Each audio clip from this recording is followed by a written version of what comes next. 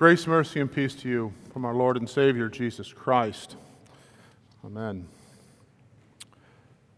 Our sermon text is Lamentations 3, as read. A few decades ago, my wife called me from work, and I may have just committed a major sin, placing the words wife, decades, and ago in the same sentence. But it is correct and factual, so bear with me. She called to tell me a duck had flown into her boss's window at work and broken its neck. It was extremely dead, if there can be such a thing, versus plain dead, and its mate would not leave its side, making duck noises and seemingly mourning its demise. It was faithful, as it stood by waiting for the impossible, for the lifeless lame duck to wake up and waddle or fly off with it. We've all heard similar stories of animal faithfulness towards other animals and to humans. Lassie-type rescues from my generation, where dogs faithfully protect their owners or owners' children from fire or intruders. Once in a great while, even a cat will bother to do something to rescue the one it owns. Never had a cat. Faithfulness, closeness, truthfulness, correctness, authenticity. It could also be thought of as having a measure of tenacity, not being willing to let go of something or someone. God's faithfulness is great, beyond our imagination. VBS this week explored rivers of life and how God's faithfulness was poured out in the form of water. Children and some adults heard how water was at the very start of creation, with God's Spirit hovering over it. They learned about water in the great flood that destroyed the evil that had come to exist in the world, but it also supported Noah and his family as they rode out the flood in the ark on top of the water. Water was used to save the Israelites as they crossed the Red Sea, leaving Egypt. The same water destroyed Pharaoh's army. God was faithful to his chosen people and saved them in ways they could not have imagined. Now as then, it often looks like he is destroying, but he is preserving. It was God's great faithfulness that preserved his people, even as he destroyed those that would harm them. Lamentations was written by Jeremiah as he lived the Assyrian conquest of Judah. The Assyrians were masters at making war. They had developed warfare to the level of an art form in comparison to those around them. They had at one time been a vassal state of the Hittites. They had been subjugated and allowed to live, but had to pay tribute and live for the benefit of their captors. They lived at the pleasure of the Hittites, but they learned from them how to work with hard steel versus softer bronze. In time, that knowledge was used to allow them to make weapons that others could not fight against. They made war engines that they would push up against city walls and gates and to crush them. Other engines were made that allowed them to toss things over walls.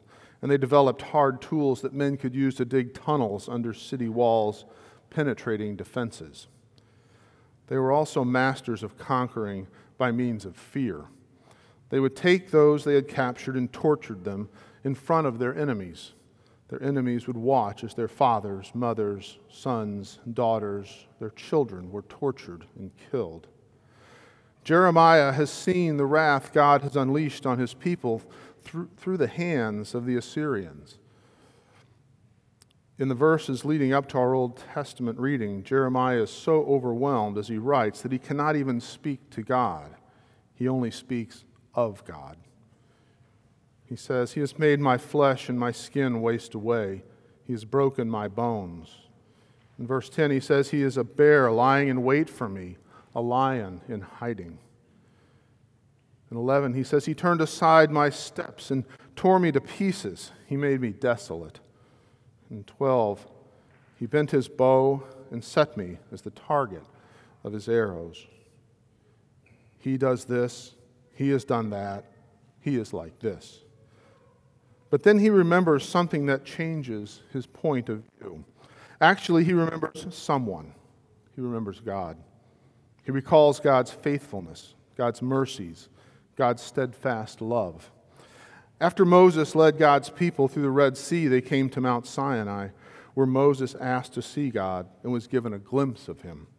As God passed by, he did so with the words, the Lord, a God merciful and gracious, slow to anger, and abounding in steadfast love and faithfulness." Exodus 34:6. This was the cry that Israel remembered in times of sinful distress. It was David's cry in the Psalms as he turned to God for help, mercy, and forgiveness.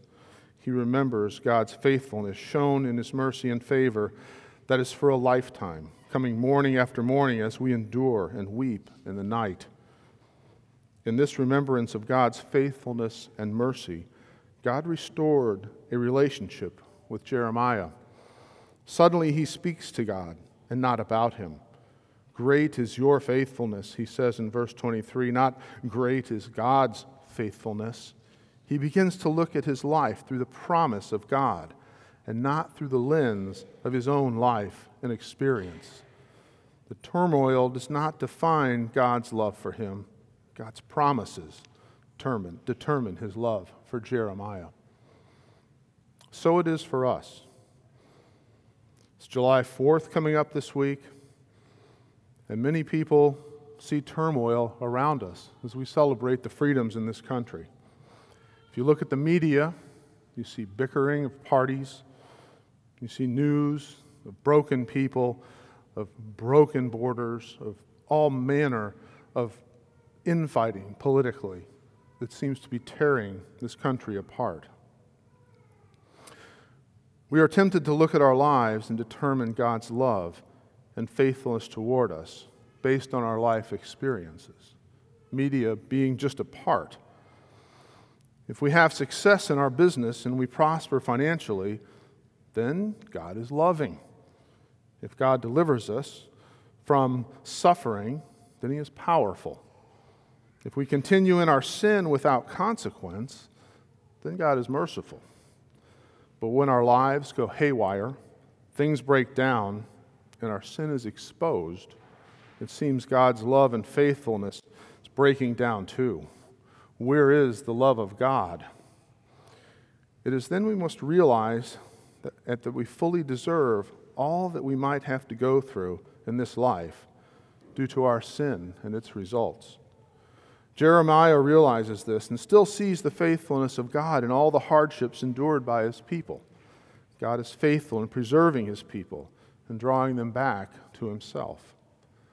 Looking at our lives as messy as they can get and all the suffering we might endure, be it broken relationships, addictions, health issues, financial issues, persecution, and yes, even the pain of death as we witness the death of a loved one, or have to come to grips with our own when a word like cancer is spoken, we may find it hard to pray and to talk to God.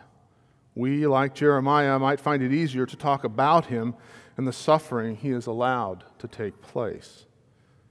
But look to Christ. Look to his suffering and his mercy. In our gospel lesson, the mercy of Christ went out in the form of power to heal the woman who touched just the hem of his garment.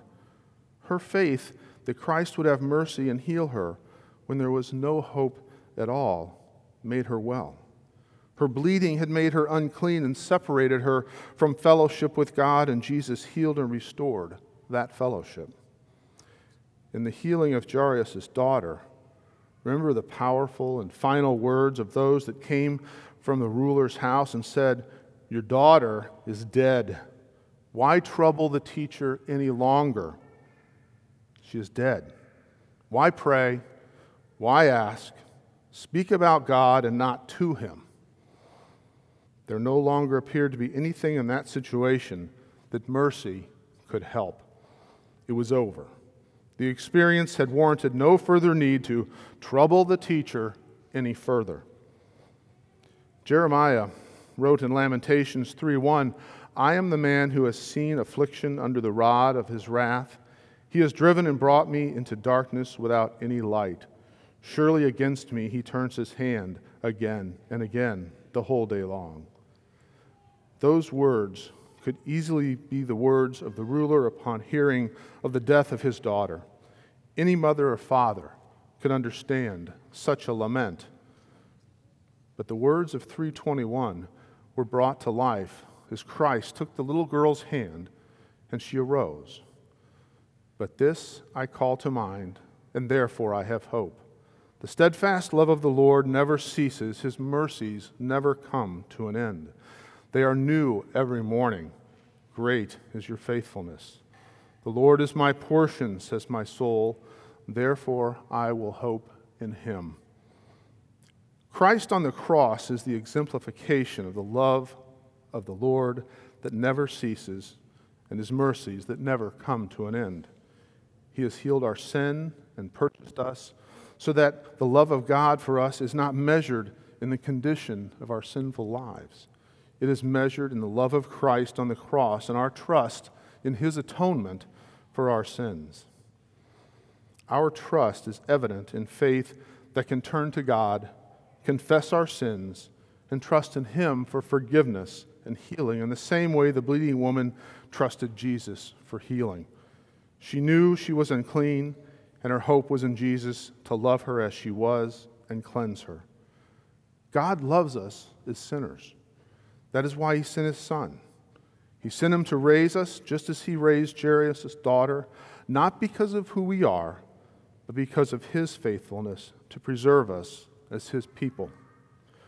Remember, like Jeremiah, the faithfulness and mercy of God and the grace shown in sending his Son to suffer, die, and be resurrected so that we can see how far beyond our imagination his faithfulness, love, and mercy is toward us in the promise of our resurrection and eternal life in Christ. The steadfast love of the Lord never ceases. His mercies never come to an end. Amen. Now may this peace that passes all understanding keep your hearts and minds in Christ Jesus. Amen.